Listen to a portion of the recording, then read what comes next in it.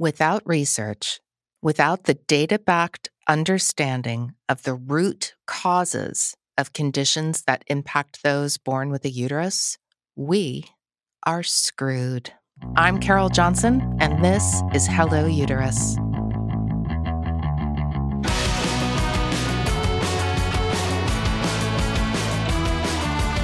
Today, we're joined by Dr. Marla Lujan, a professor and researcher in the Division of Nutritional Sciences at Cornell University, for a wide-ranging discussion on PCOS during PCOS Awareness Month. But first, uterus in the news.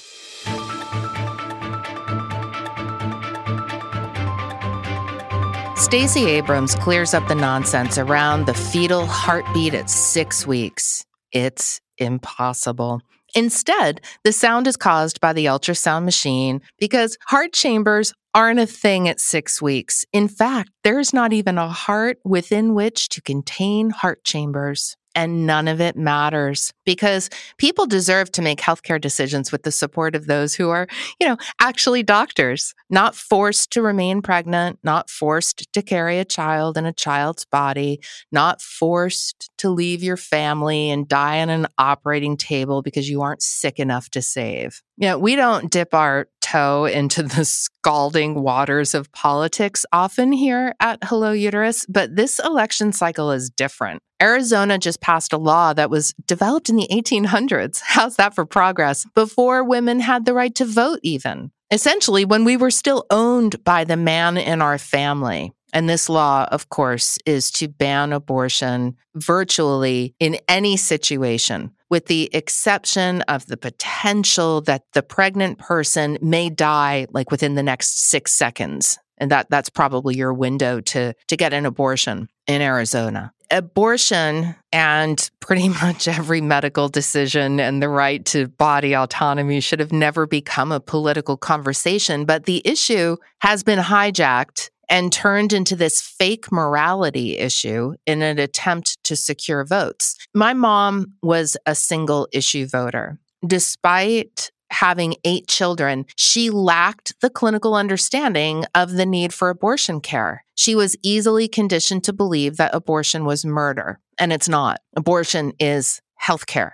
But it's wild for me to have witnessed a woman who is educated, had lived a pretty global life, had interacted with a wide range of people. She wasn't regularly tuning into General Hospital. She was actually listening to news and she was reading and, all these things, right? While raising 8 kids. And one would think that over the period of time, she passed at 90 about 7-8 years ago, that she would have connected the dots on abortion care and the need for it and would have been able to make the distinction between what is a hijacked issue that was politicized and that which is proper healthcare, but she didn't because of a very long, decades-long process of conditioning people, especially super moms, right, that are in the Catholic Church. And that, my mom went to church every morning. So there was no escaping it for her.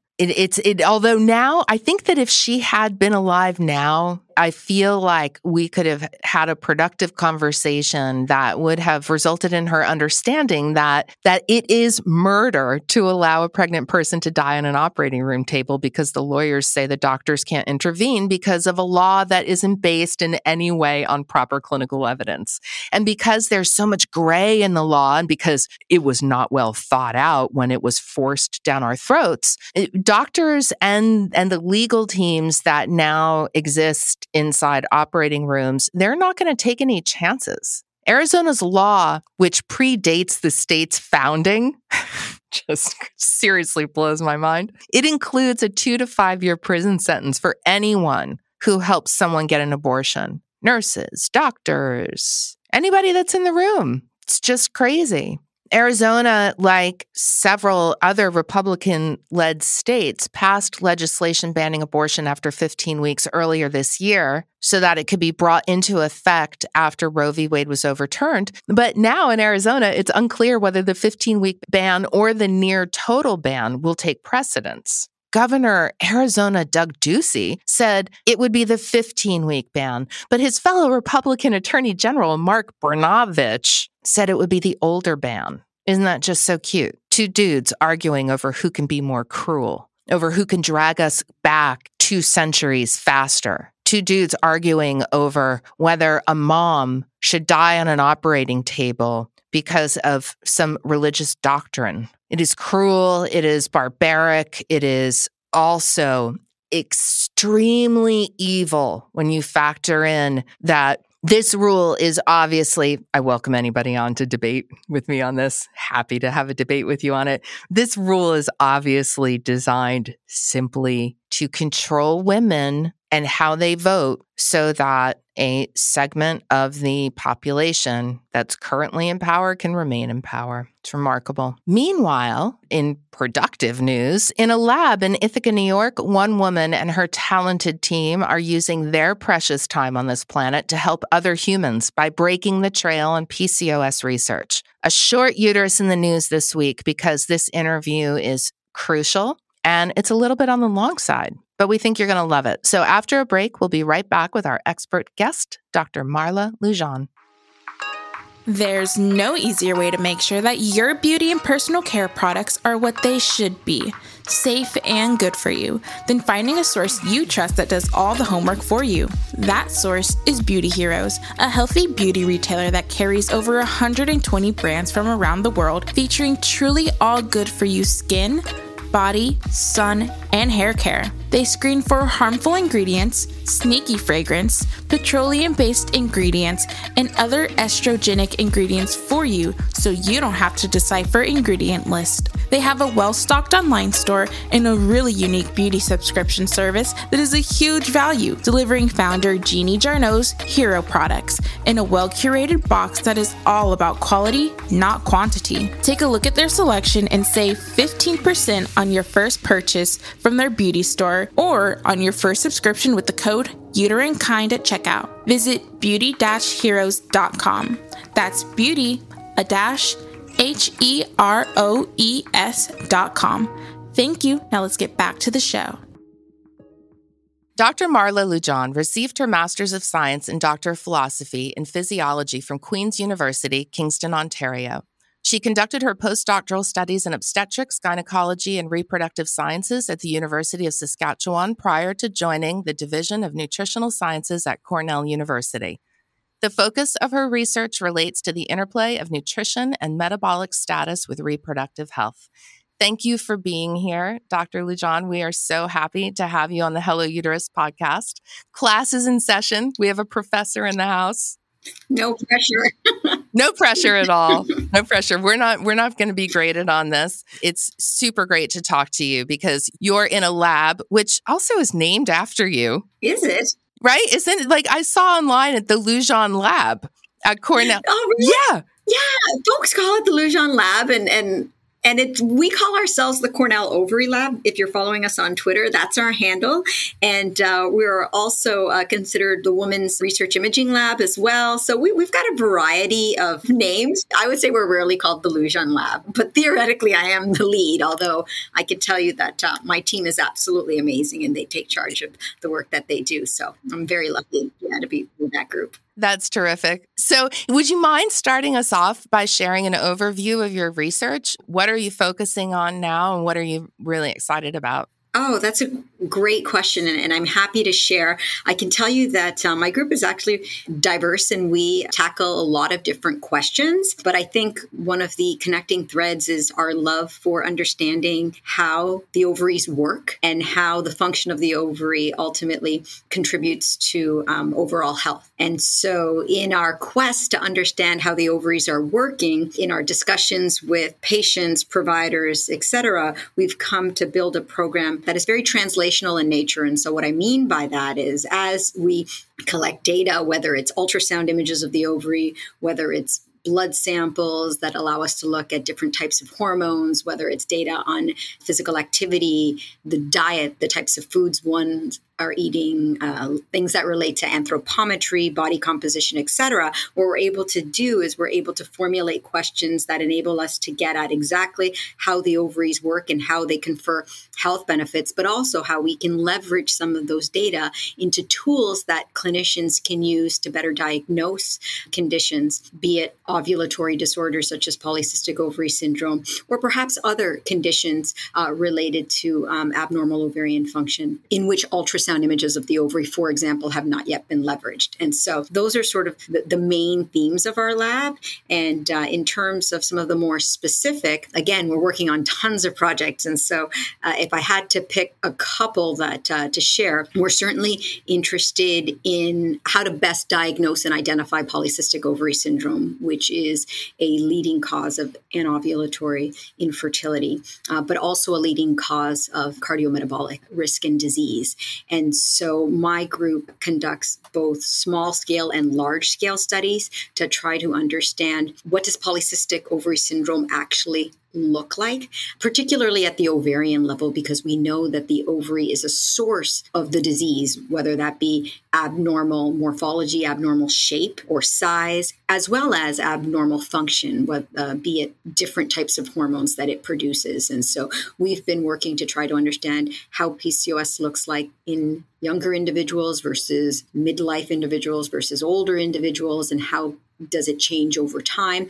And more recently, we've been starting to ask the question, is there a time during the reproductive lifespan where we can begin to identify individuals that are at risk for developing PCOS later in life? And so another exciting project that we're working on is called Ovarian Morphology in Girls, our OMG study, where we're bringing in individuals during the earliest phases of reproductive life, the first 2 years after they get their first menstrual period. And we're asking, how does the ovary change over that time? And are there any ovarian markers that might be able to identify individuals or girls that go on to have sustained reproductive dysfunction or differences in their metabolic status later in life? And so those are two exciting studies that are ongoing, where we are leveraging the participation of adults as well as the participation of young adolescents and their families. And so those are two that I'll mention, but we've got some other exciting stuff using artificial intelligence that we're also super excited about too. Oh my gosh, it's a thrill.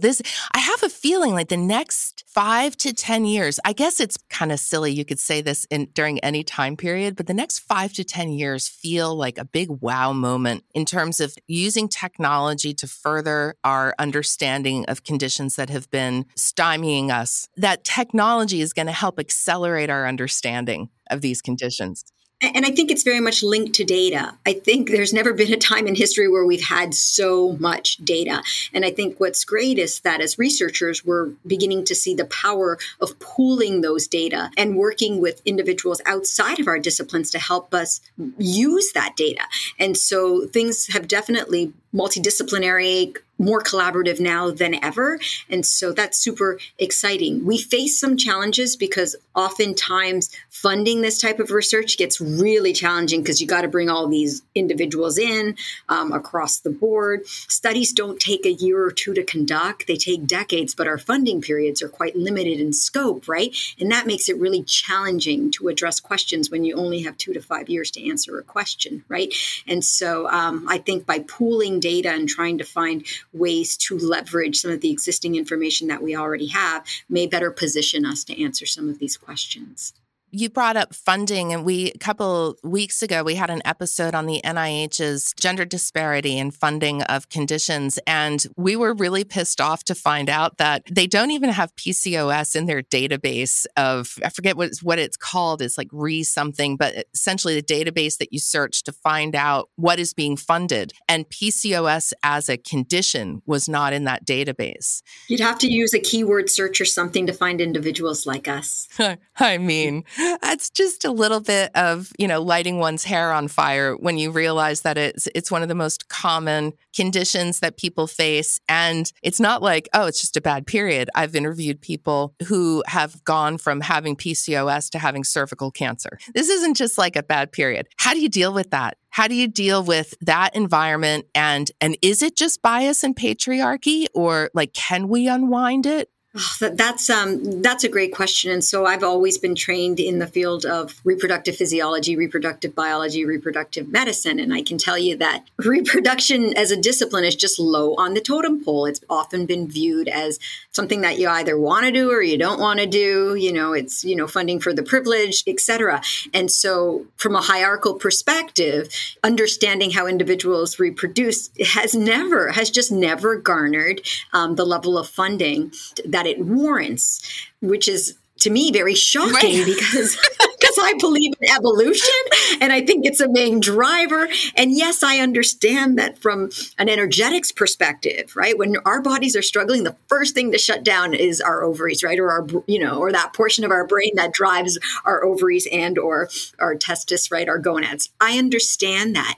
However, what I think is so fascinating and the hat that I've always worn is this notion that these reproductive organs, right, and the hormones that they produce confer health benefits, right, or affect essentially every other physiologic system in the body, right? So that interconnection is what is so important. And so I've often said to my trainees, I don't really care about fertility.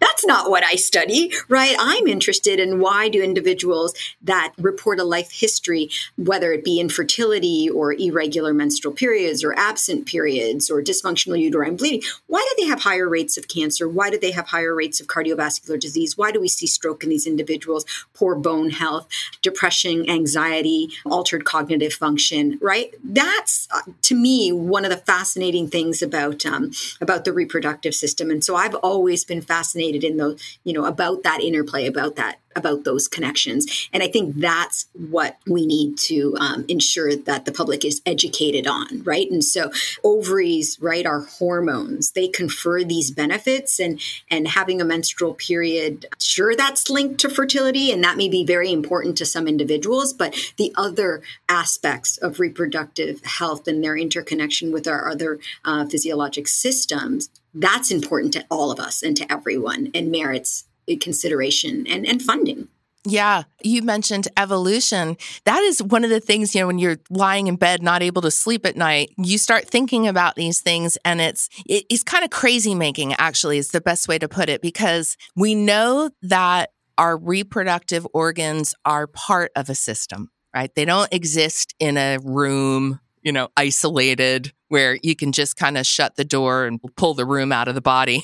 They're completely integrated. And then the head goes to, well, gee, we've been taking out the uterus and the ovaries for decades upon decades upon decades without any thought to, gee, how might this disrupt the communication system that exists in the body, right? And so there's all of these kinds of questions that I ponder without the ability to actually do anything about it, because I'm not a researcher. So I just, stay awake all night. But I understand your enthusiasm and your fascination with and passion about understanding how this communication system operates, because it doesn't seem plausible that something that is so crucial to the existence of the species is also disposable. Yeah, I agree with that, right? But we can survive without them, so therefore it's not a critical organ.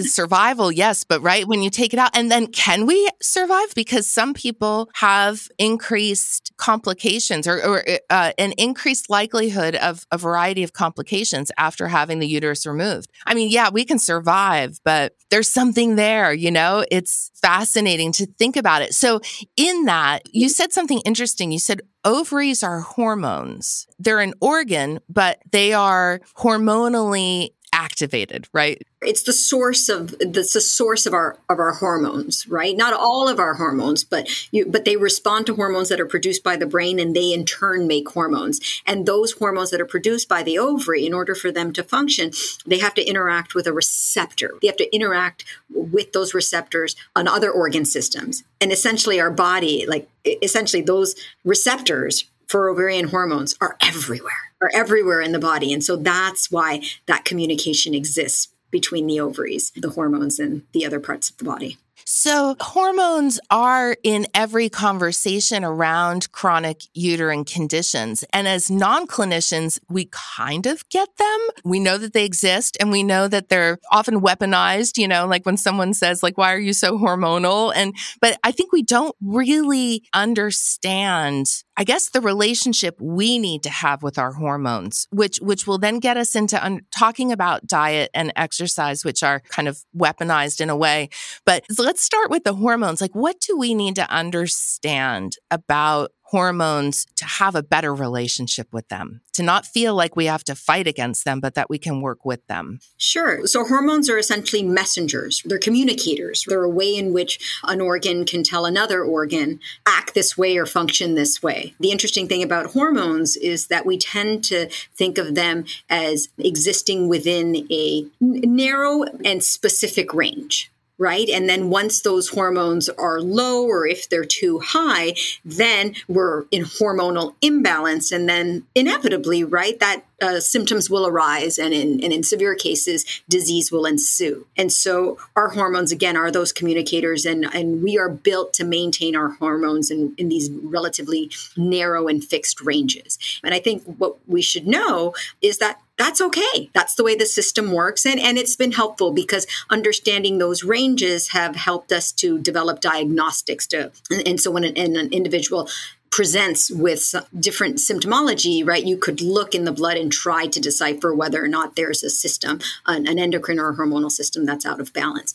And so I think from a reproductive perspective, we're unique in that as it relates to ovarian function, our hormones fluctuate. That's really cool. And so in certain parts of the menstrual cycle, if we use that as an example, some of those hormones are low, and at other times of the reproductive cycle, other hormones are high. And one of the really cool things about those distinct fluctuations is that those distinct fluctuations are what we think confer health benefits over time.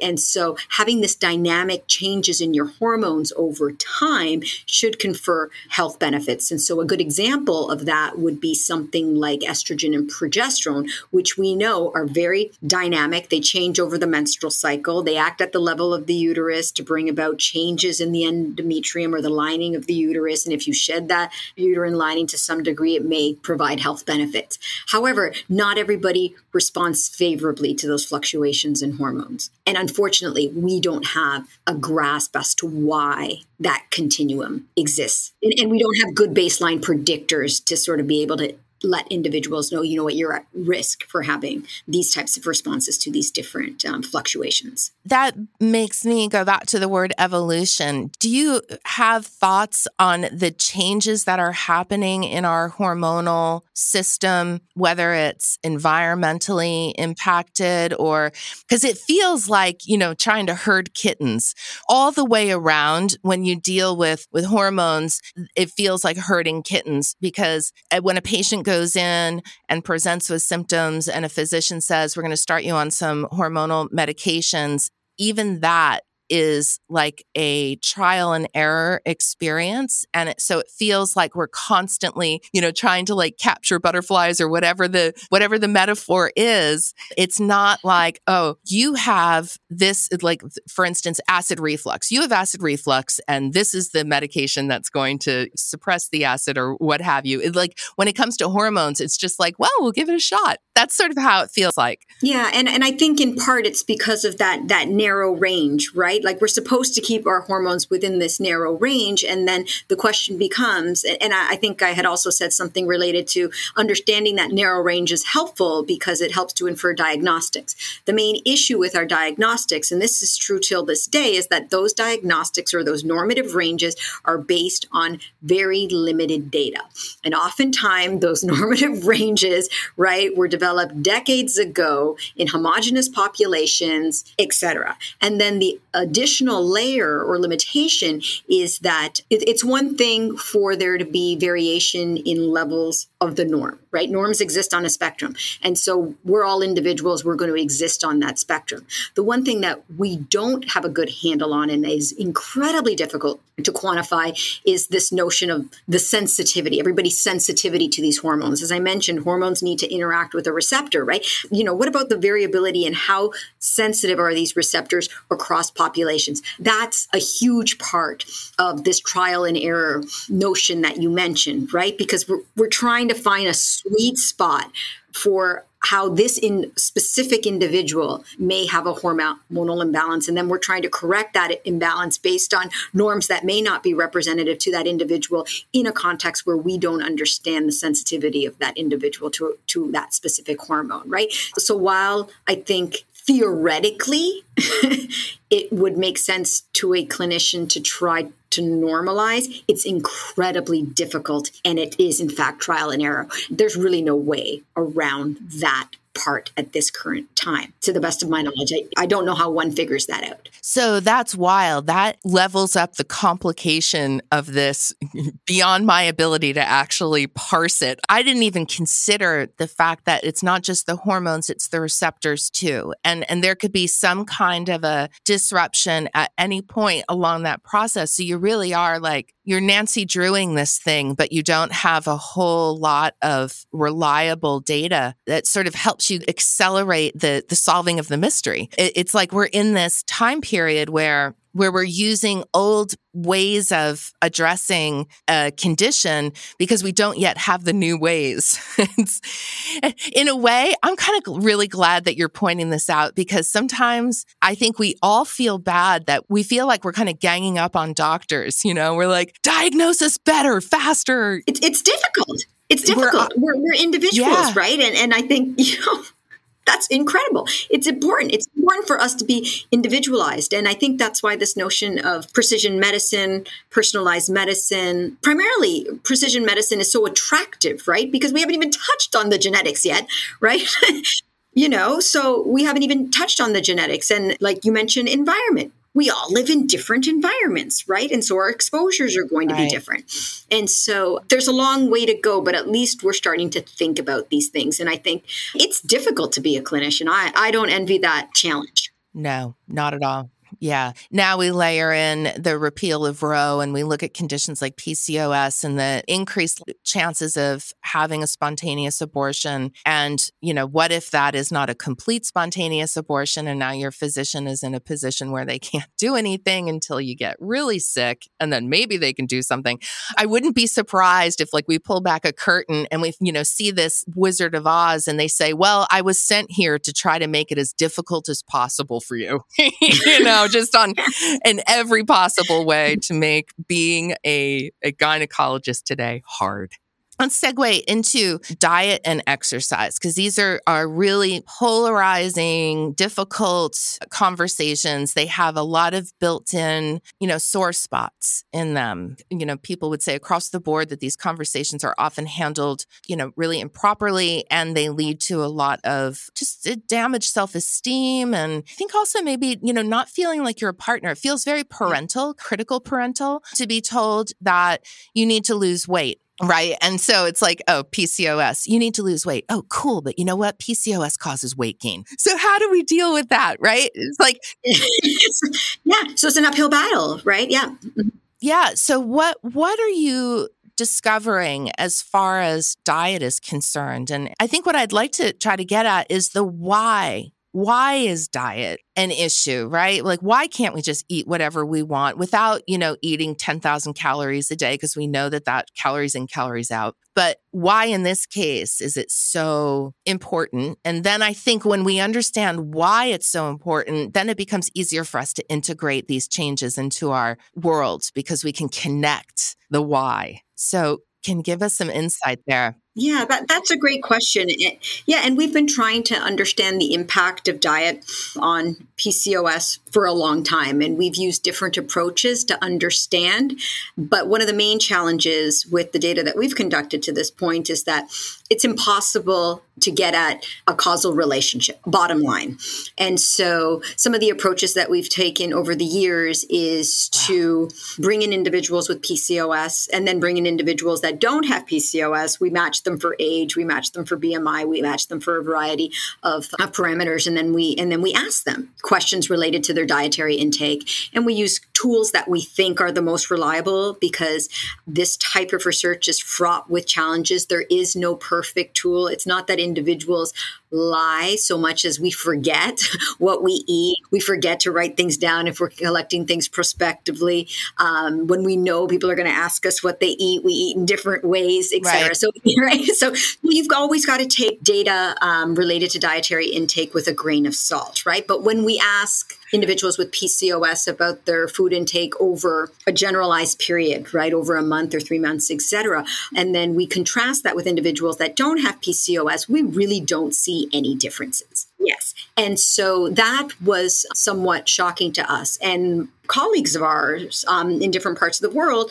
have even generated data that suggests that individuals with PCOS eat better than individuals without PCOS. And so there's different ways to look at diet. You can look at individual nutrients. You can look at different types of foods. You can score diet based on quality and whether or not dietary intake aligns with diets that we know impart decreased risk for cardiovascular disease, cancer, et cetera. So we've tried all different ways of looking at diet, and we don't see any major differences. And then more recently, we pool data across all of the studies that have ever looked at diet, looking at over tens of thousands of individuals with PCOS. And we were able to identify subtle differences, et cetera, but not in the ways that would convince us that individuals with PCOS are eating, diets or consuming foods that would sort of perpetuate this risk for obesity, overweight and obesity that we know exists. So that's one thing that I'd want to mention. I think the other thing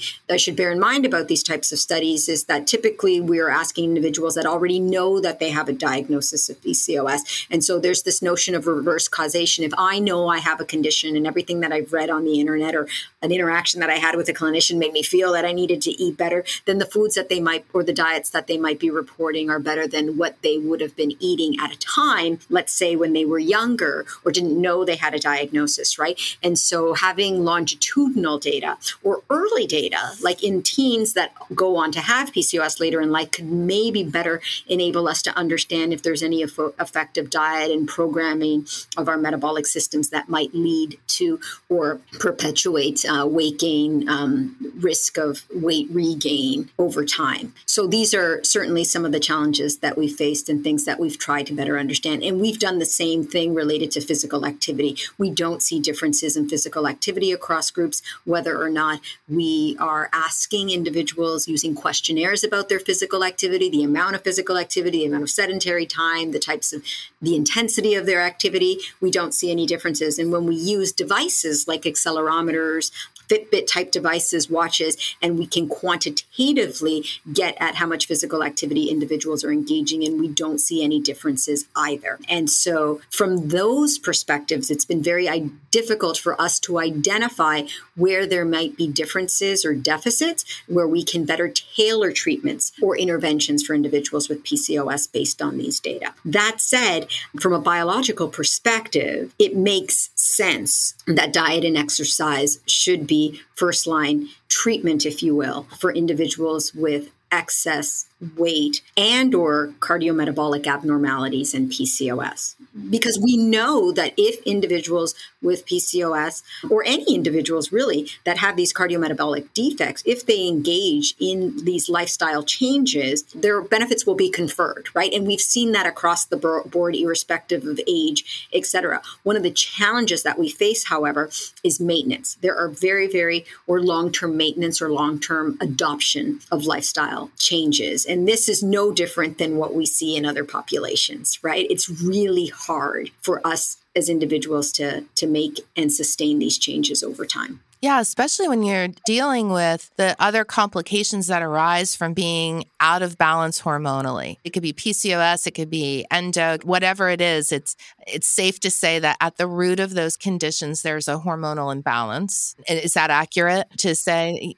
Yes, certainly. And those hormones are known, like our earlier conversation, they're known to converge, right? Or there are those receptors for those abnormal hormones on systems that govern metabolism And even in the regions of our brain that regulate appetite, and in the regions of our brain that regulate metabolic rate or expenditure. And so we know that those interconnections exist. It's just been very difficult to provide concrete evidence that it's specific to PCOS and then quantitate just how those differences exist across populations, right? Because PCOS in itself exists as a spectrum, and that's made it very difficult to conduct this type of work.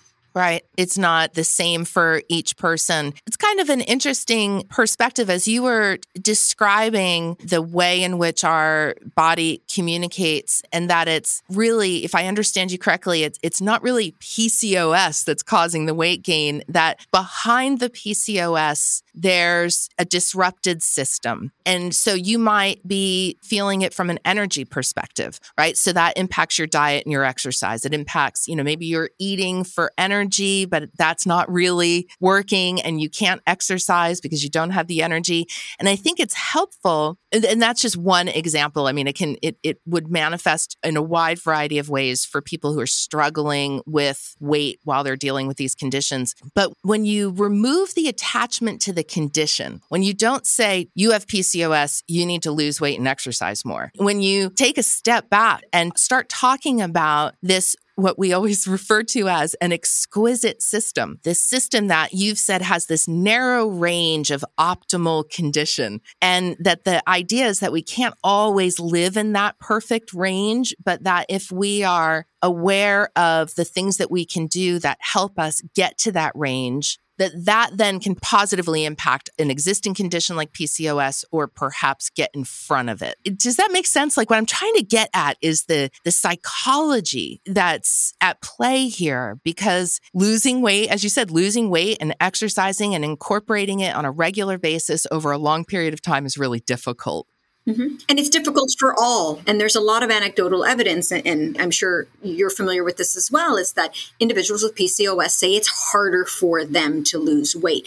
And from a biological perspective, one would agree with that, because theoretically those mechanisms, if we think about the biology of PCOS and the biology of metabolism and energetics, it makes sense that it might be more difficult. However, when we look at the empirical evidence, that's where I would say that the data are lacking. So it's not to say that it's not the case. I'm just saying that that's where the data are lacking. And so some of the questions that we try to address in my lab are, does that difference exist? And if so, what's the magnitude of that difference? And if so, how, like you said, how do we get in front of it? How do we empower individuals to get to a place where they can have realistic expectations, right? Because I think what happens is you enter thinking that it's going to be hard. And then when it is hard, you think you have these feelings of inevitability. And we've reported this in some of the research that we've done as well, where individuals won't engage, or they're more apt to not adopt because I've got PCOS, it's inevitable, right? It's always going to be harder for me. I'm only ever going, So I think we've got to get in front of that. And I can tell you from some of the work that we do here on this campus, in which we use intensive approaches where individuals come to see us every other day or twice a week, and we put them on hypocaloric diets to look at the trajectory of change. I can tell you, they have tremendous success. Women with PCOS or individuals with PCOS have tremendous success with weight loss, especially if that's their goal. Because that doesn't necessarily have to be your goal either, right? Having these changes in body composition. It may be your main goal is, improving your cardiometabolic health, or improving how well you sleep at night, right? Because changes in diet and physical activity can propel that. But I can tell you that in our hands, using more intensive approaches where you're either interacting with research personnel or nutrition professionals, et cetera, where you can turn to someone to say, this is the diet that I'm having right now, and I don't feel like I'm losing weight, or I don't like this diet. How can I change, right? If you've got someone there to facilitate when these barriers arrive, you can have tremendous success in a short period of time. And I think oftentimes, if you have that success right out of the gate, you feel motivated to continue. So I just wanted to provide that example so that you can get a feel for some of the other work that we do. First of all, I want to just move. Cornell University is in Ithaca. And before we started recording today, we talked about how we share a history with Ithaca because I went to school there as well. Not at Cornell. I went to the school for the not as smart people, Ithaca College. But I want to go there because what I felt when you described that, the words that came into my brain in like a neon sign were self-worth. Because the way your team interacted with those people. Typically, when a person goes into a gynecologist, and again, we're not vilifying anyone, it's the whole system is set up to be a challenge for everybody, right? So you have 6 minutes in front of your doctor. Your doctor's not going to let you rest your head on his shoulder and go through all this. But the message is your body's broken. It's your fault. You need to go home and get your act together. That's how it feels. But what you described was, hey, this is an opportunity. We're going to look at what you're doing now and we're going to see how we can adjust it. And we're going to work together in this shared environment. And we're going to get you on a path to wellness, right? And that to me is the difference between you are worthy and you are not worthy. To me, I feel like a lot of it is psychological. And then we still don't understand how hormones impact psychology, right? Like, do we have any real understanding there? Because they have to. They impact everything else. They must impact. They do. And fun fact, we're starting to collaborate or are currently collaborating with psychologists within the department because our disciplines are often disconnected, right? Because we use these more invasive approaches, right? We draw blood, we do all sorts of things to our participant where in psychology, they don't necessarily do that, right? But I think that's where collaboration becomes really important because yes, inevitably there's a connection between our hormones and our psychology. Yeah, absolutely. And so it's the fix is, or not the fix, the way to look at this, I'm speaking to our listeners, is to just recognize the situation that you're in and understand that it's environmental, right? So if you're in front of a physician who's heard 125 times that week about, weight gain and PCOS and whatever, you're going to get a response that's probably reflective of the frustration that they can't do anything either, and it's like, you got to lose the weight. I can't do it for you. It's just fraught with a lot of problems, but it's refreshing. I hope that you guys actually look at that program and then see if you can spin something out of it. I don't even know if that's legal, but see if you can spin something out of it, even if it's just like a meditation or something where you talk to a person in a different way about their diet and their body and how to connect. Don't connect with the I'm broken, I'm bad part, but connect with the we're going to work together, you exquisite system, to try to create a more harmonious environment. I think one of the things that I have found frustrating about this sort of area that I work in is that we're still not clear on what are in fact the expectations of lifestyle intervention or weight loss, if you will, for individuals with PCOS. And so I can tell you that, yes, there's good evidence, and I mentioned this earlier, that if you have PCOS and if you've got excess weight, if you reduce your weight, you'll have benefits at the level of cardiometabolic status, right? And that's no different than what we see in other disease states, irrespective of whether or not they're associated with hormonal imbalances. And so that's really promising and that's really important. What I find a bit more controversial is the notion that weight loss may lead to the resumption of regular ovulatory cycles and or fertility, right?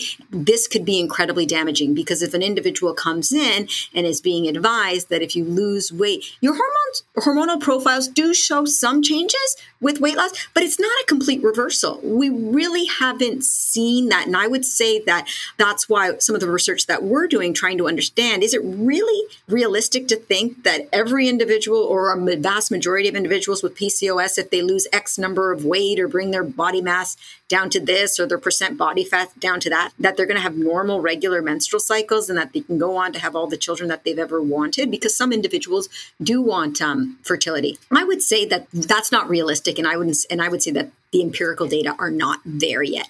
It may be the case for some individuals with PCOS, but not all types of PCOS. There may be a type of PCOS that you could lose a tremendous amount of weight and still never have normal hormonal balance, if you will, or normal fertility per se. And I think that is incredibly important that individuals know that. Absolutely. I'm so glad that you said that in the way that you said it. You got to remember that there's a lot that we don't know. You mentioned a type of PCOS. There's 4 types of PCOS, unless that's changed. This can and will change over time because it's like the Wild West. We have very little data and it's all a big learning environment, which is why it's so exciting, except for the people who are suffering, right? They're like, well, exciting for you, maybe. If you guys could hurry up, that'd be great. It's all changing. And there are no black and white answers. You made me think, and I will let you go soon to get back to your world. I know I have a lot of questions for you, but I'm not going to get to them all today. Can we talk about stress and environmental impact? Because I wonder, when you say like diet isn't the be all end all, exercise is not the be all end all. We're not seeing in the data that we have that there's this dramatic reversal because of these 2, behavioral changes. What about stress and environment? How do you feel that impacts a person's hormonal balance? And I'm assuming that we probably don't have a ton of data on it.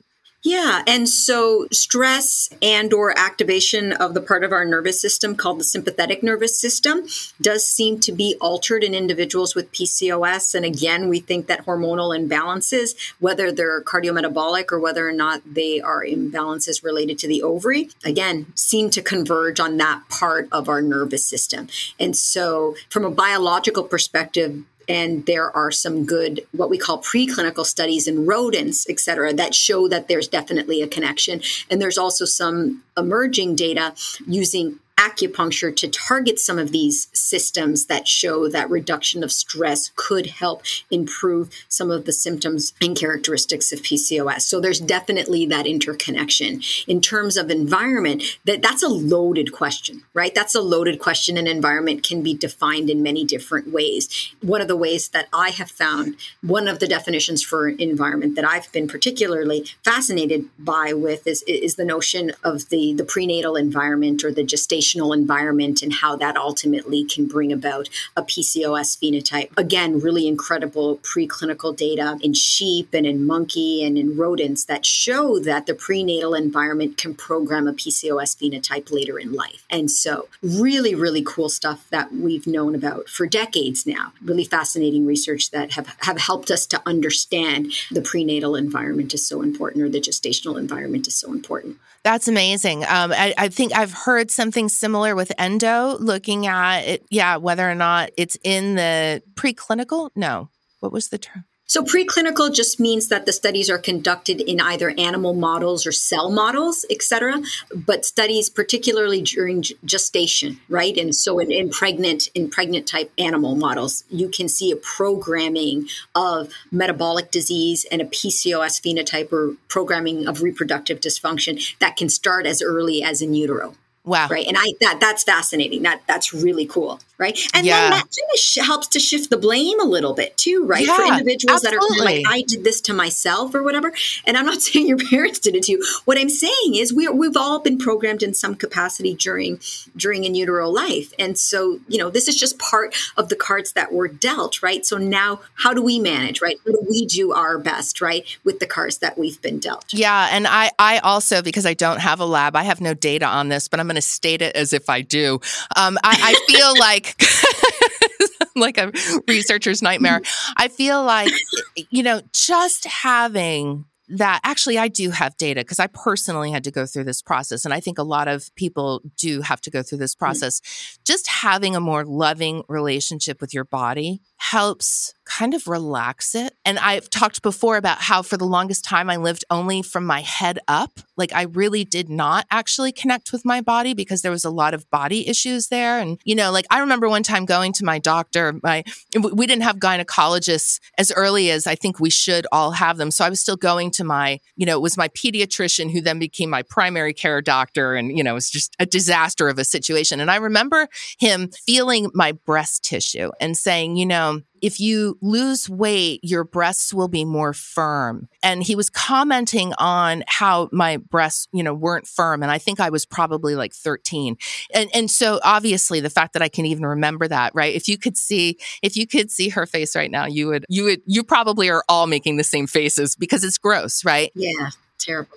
Come on, breast tissue is fatty tissue. Give me a break. They're not, like, what are you talking about? That the way that we're objectified or the way that we objectify ourselves or whatever the reasoning, I feel like if we can have a more loving relationship with our bodies in the state that they're in, and recognize sort of the unique nature of having this living electrical kind of being that we don't fully understand, with eyeballs and a brain and stuff. I mean, it's crazy. It's amazing, right? And that we are not the cause of these conditions, that we're still trying to understand. It's kind of like getting a car for the first time, but you had never seen a car before, right? And you press the gas and the thing goes really fast. And you're like, wow, I didn't know it was capable of that, right? I didn't know that was possible. By spending time with our bodies and understanding how little changes can make a huge benefit, it's like, okay, now I'm in partnership with my body. I'm not fighting it. And I feel like that in and of itself is helpful. It's my non-scientific. No, I agree. Good.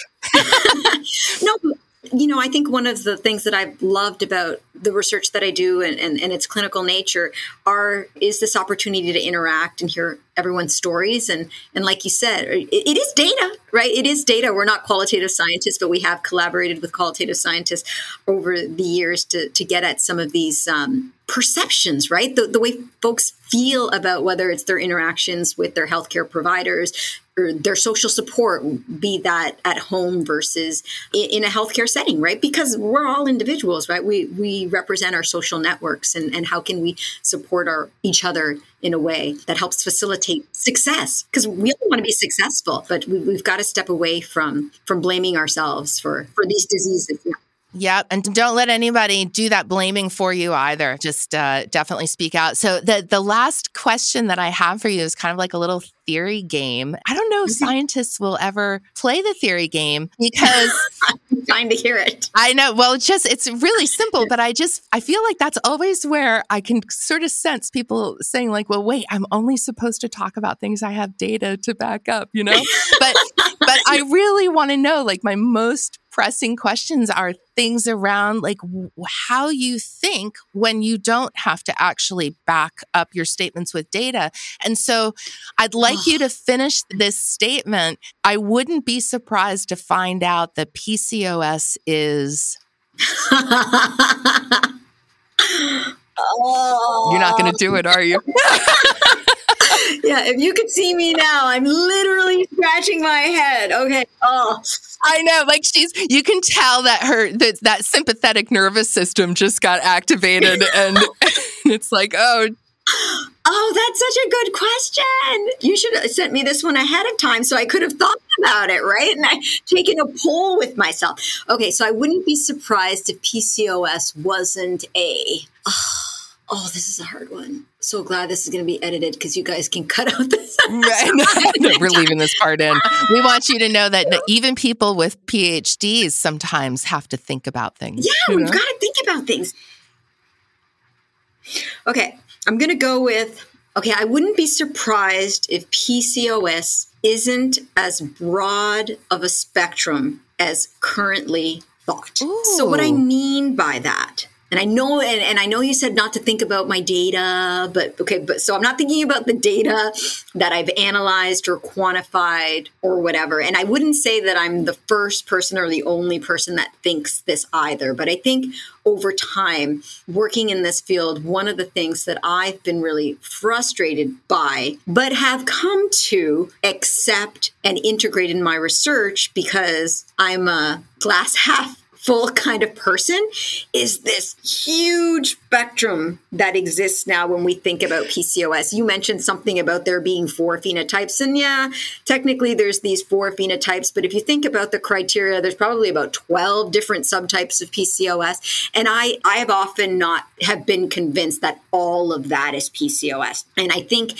from a biological perspective, I think there's different mechanisms at play. And I think that one of the adverse adverse consequences of labeling everybody with PCOS is this confusion that we've alluded to, right? When we go and we do our research and we're asked to silo individuals, into having PCOS or not having PCOS, but the PCOS population has, 4 to 12 different varieties in it. And it's really hard to tease out, right, what's effective and what's not effective when we might not be studying the same condition. And I think that really slows our progress down. And if I was to use an example of this, I think in my work, where we work with individuals with overweight and obesity, and we try to understand what are in fact the benefits of weight loss in individuals, how quickly does it happen, what body compartments are actually changing with weight loss, does this type of diet work, is reproductive potential or fertility potential actually improving, right? I can tell you that inevitably there will be responders and non-responders, right? And so does that mean that there are different conditions here, right, at play, and the biological mechanisms are different? And so individuals with obesity that get tagged as having PCOS, they may just be seeing reproductive consequences of the obesity per se. And it could be readily reversible if they adopt lifestyle practices or psychological or behavioral practices, or they have the appropriate social support that helps them to facilitate weight loss or those metabolic changes, etc. Where, like I mentioned earlier, there may be other individuals that lose much more weight, right? Or their metabolic system changes, in magnitudes more than this other individuals, but they don't see the same level of benefit. Maybe I think that's PCOS. Maybe I think it's the severer one where maybe the endocrine abnormalities are so entrenched, or maybe these were the ones that have a really strong genetic underpinning, or maybe the other one may be more environmental in nature.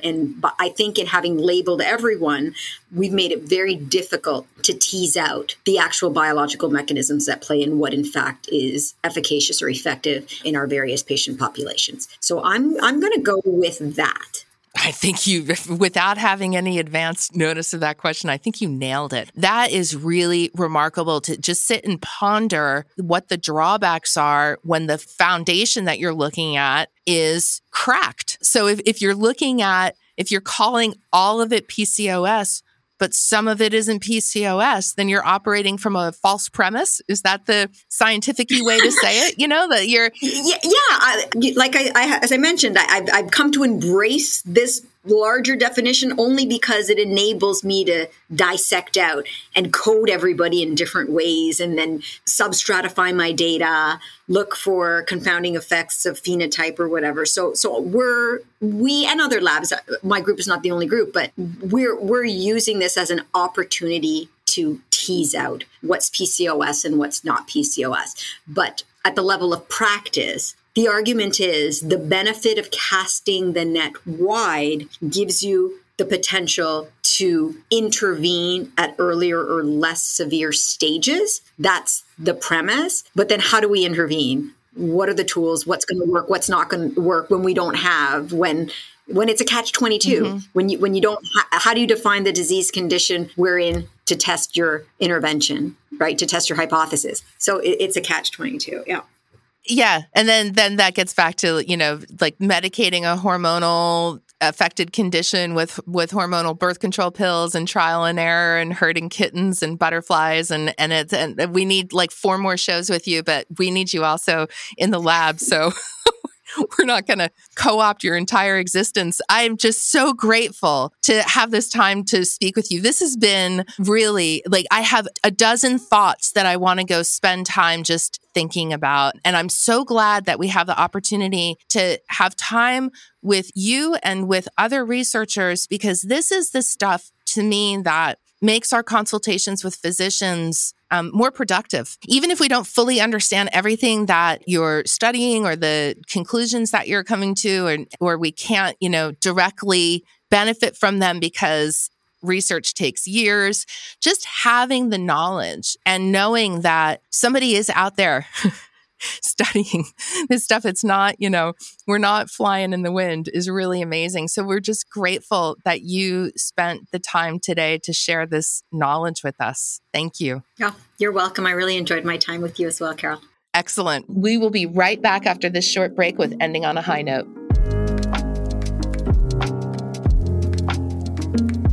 Ending on a high note. We're about to get buzzed. It's a terrible pun, but you'll understand when I tell you about the cool stuff going down in a meadow in Austria. So in Austria, there's this guy. His name is Josef Krenn, and he's a hobby beekeeper. He lives on his little plot of land, and he's building his bee boxes, and he's keeping his bees buzzing. You get the pun now. It's terrible, right? I told you it was terrible. And he's, working his hardest to be able to grow a really significant bee population, because it's one of the things that we have to do in order to be able to feed ourselves. We don't have to make up a lot of crises on the planet because we already have some. So I love this ending on a high note, because this is how we work together to solve a crisis. So Josef is there raising his bees, doing his thing. And his neighbor decides that he wants to do something to help. He wants to help Josef, but he also wants to help the planet. So he goes and turns 1/5 of his land into a meadow for Krenn and Krenn's bees, and plants 40 different blooming species that make up a perfect environment for the bees. And Krenn is blown away. The person who did this, his name is Franz Nigel. And this isn't going to be a surprise because it's already been published, but Franz is going to go one step further, and he's going to expand this to make even more of his land bee-friendly. And so here you've got this situation where one guy is like, you know what? I think I want to take up beekeeping and see how I can do on that. And then his neighbor's inspired by that and is like, wow, I think I want to do something cool too. I'm going to turn my meadow into a wildflower meadow so I can make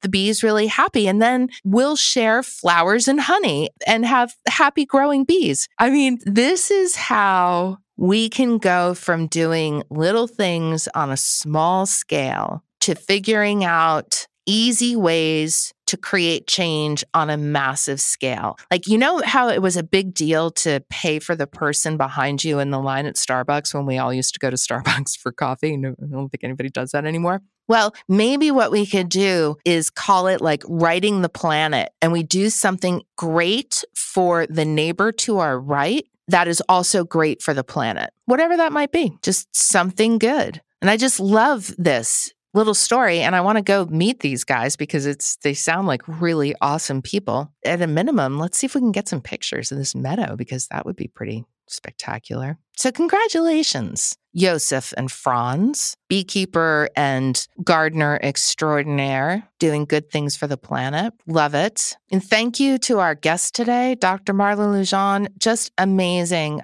I say it every time I interview someone. I have a million more questions. I have a million more questions. I'm really, really grateful to know that even though we understand the battle that we're up against in these times with the repeal of Roe and the legislating of the uterus and the disparity in gender funding and the just overall lack of care for, half the population of the United States, our government saying that we are not full citizens, that we don't have the right to be full citizens. Even with all of that going on, there's incredible stuff happening. And I guess that's sort of how it goes down, right? It's like a tipping point or a swing of a pendulum. They always say it's darkest before the dawn. It gets worse before it gets better. Well, I hope that what we're doing here at Hello Uterus is bringing you the silver lining that's happening in research labs all across the country. As underfunded as they are, they're still doing it. And we're going to help increase their funding and shine a light on the research that's going on, and hopefully really create a lot of momentum behind the need for increased research, increased funding, and honestly, just increased freaking respect for the uterus, the ovaries, the cervix, the vagina, the hormone systems, everything. Just respect our bodies, respect the fact that we have just as much right to be here as anybody else. And, kudos to those people who chose to go into a business, whether it's research funding or it's being a gynecologist or a therapist or what have you, but to help Uterinekind stay on a path of wellness. We're really grateful. And we're going to show our gratitude in that by making sure that people understand what all you guys are doing out there in the world, and that we help do our best to drive funding dollars in your direction. So thank you. Thank you to Angel and Marielle for producing the podcast. And thank you to the team back at Uterinekind. We are so grateful for your hours and hours and hours of work that you're putting out in order to build our app. And we will be back next week. We have an incredible interview with Dr. Masal, who is a minimally invasive gynecologic surgeon. And we're going to get into surgical treatment of conditions that have historically just been medicated into a mess. And hear from a doctor fairly early on in her career who is speaking up and making change happen to benefit us. So we're really excited for that interview. So we will be back next week. And until then, stay well, be cool, and be kind.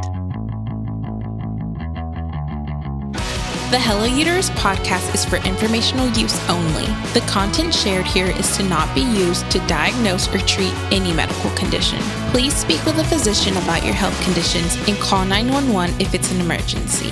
And thank you, Uterinekind, for listening.